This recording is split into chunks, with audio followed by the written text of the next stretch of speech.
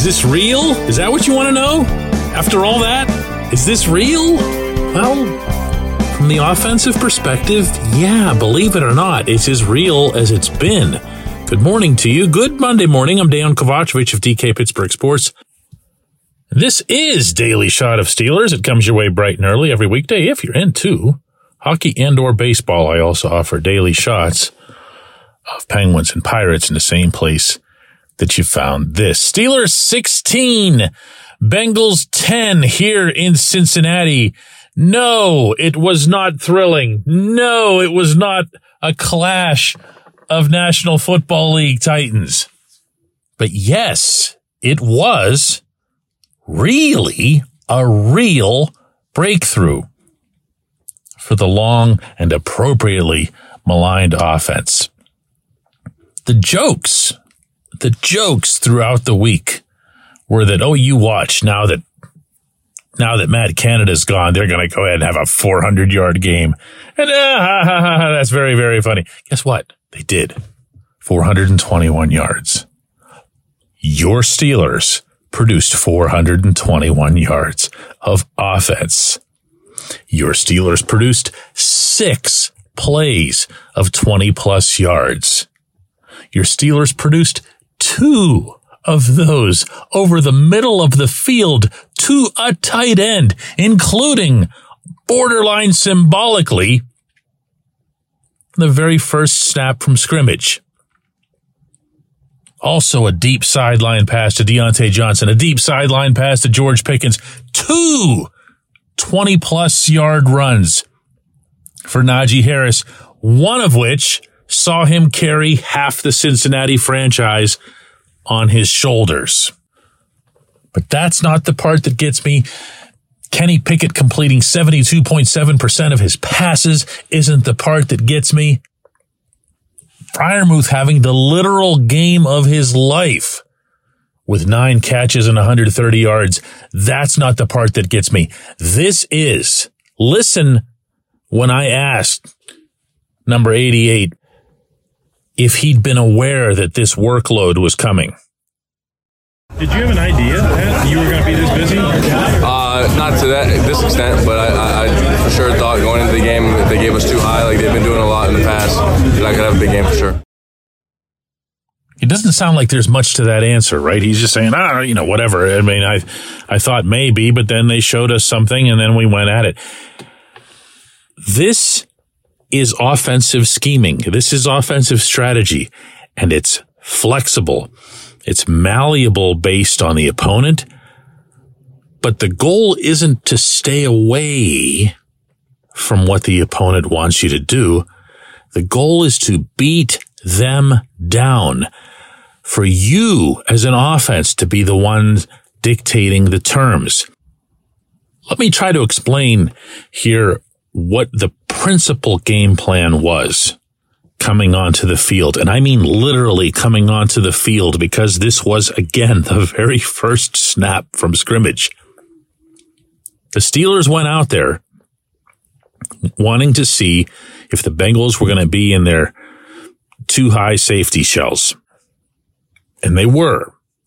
And as Mike Tomlin would later word it, they weren't going to let them get away with that.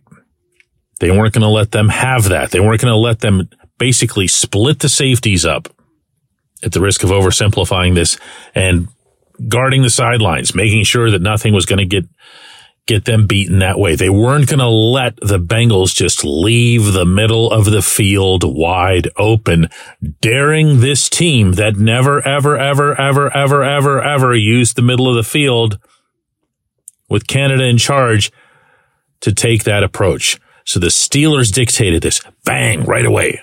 Very first snap. Beautiful, too. 24 yards. Absolute arc from Pickett to Freiermuth. And then from there, they started forcing the Cincinnati defense to move around.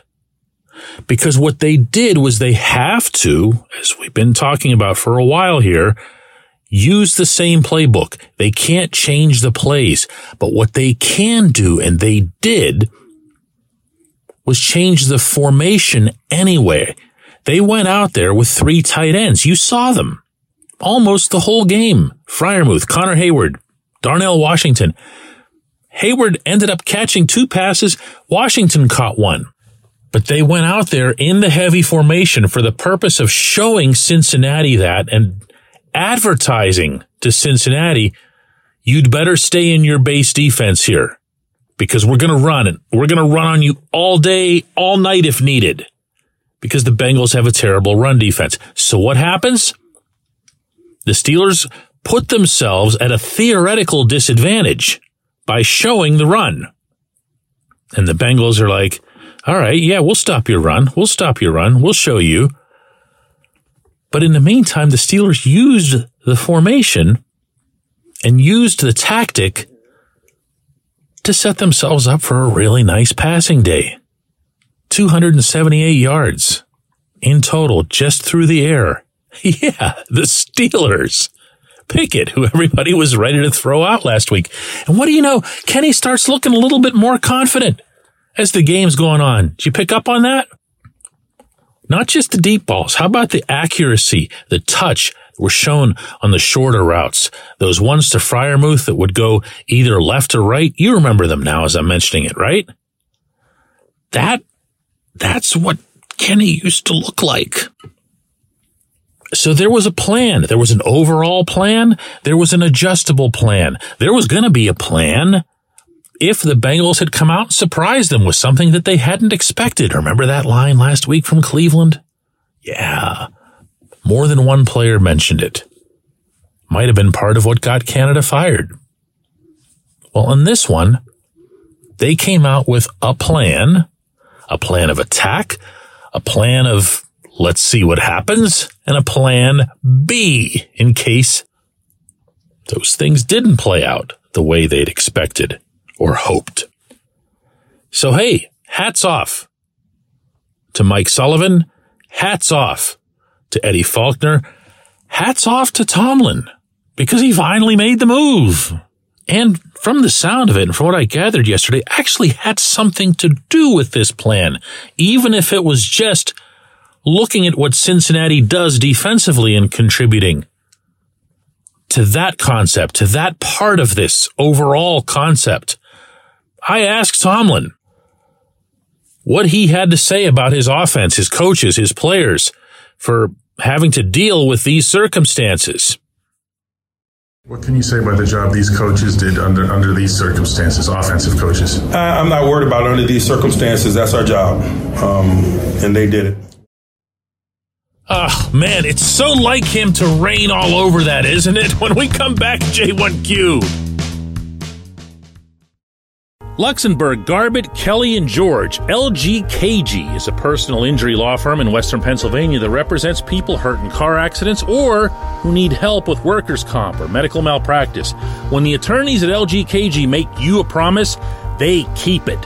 They've been keeping promises in our region for over 80 years. LGKG's been AV rated, the highest rating a law firm can receive, and they've been designated super lawyers. That's actually a thing for over 15 years. It's a rare combination. LGKG has offices in Cranberry, Newcastle, Beaver Falls, Butler, and Elwood City. Learn more about them by visiting lgkg.com or by calling 888-842-5454. LGKG.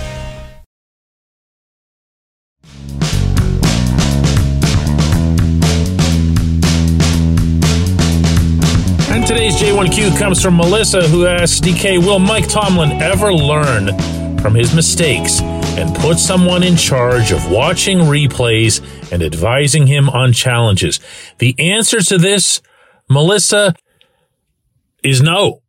It could be the year 2033, 2043, and he's not going to change. For anybody who doesn't know exactly what Melissa's asking about, early in the game, Kenny Pickett threw an apparent touchdown pass to Deontay Johnson. Johnson took a couple of steps, was pushed down out of the end zone in the back, came down hard and didn't hold on to the football.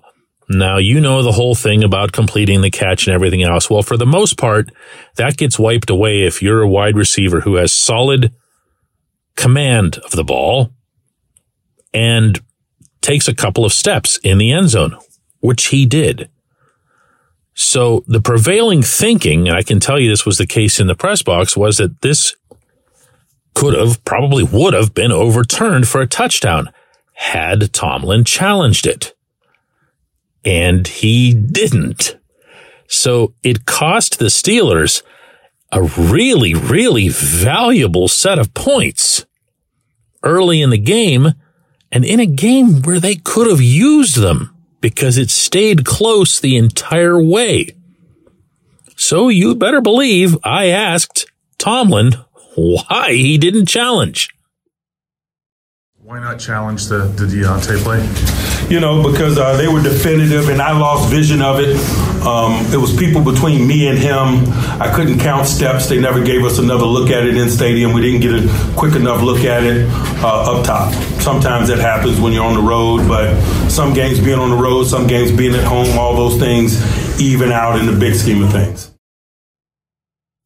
Now, it's funny that the first time that I reported on this scenario was several years ago, also here in Cincinnati.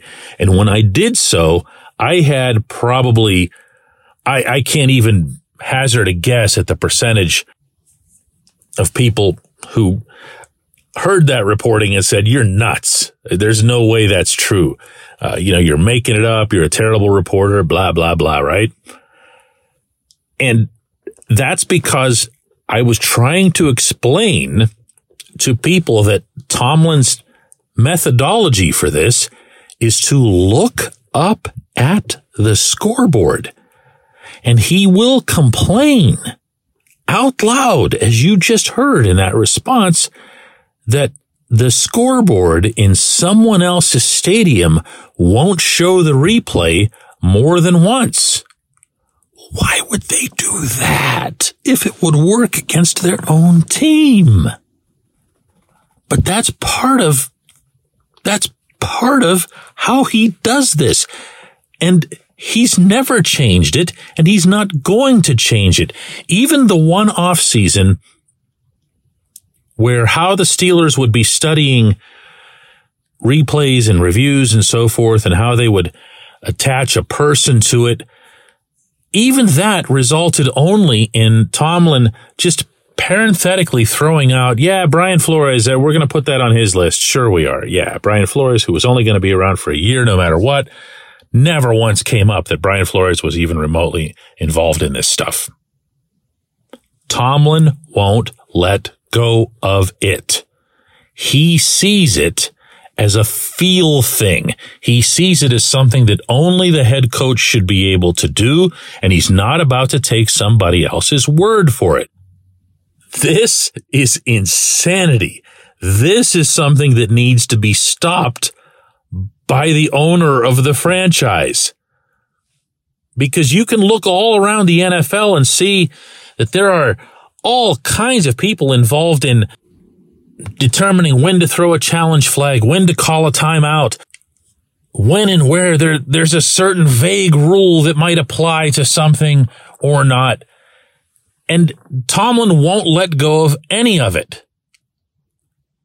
And he's looking at the out-of-town scoreboard when he could have himself, for something that's this important to a company that spends literally hundreds of millions of dollars to do business. He could have 7, 8 people sitting just back in Pittsburgh somewhere in some review replay room. They could even put fancy logos on it and whatever, and have a direct communication with the head coach that says, "Hey, coach, Diontae was completely in bounds. You've got to throw the challenge flag. You got to do it right now, coach. Just throw it." He won't do that.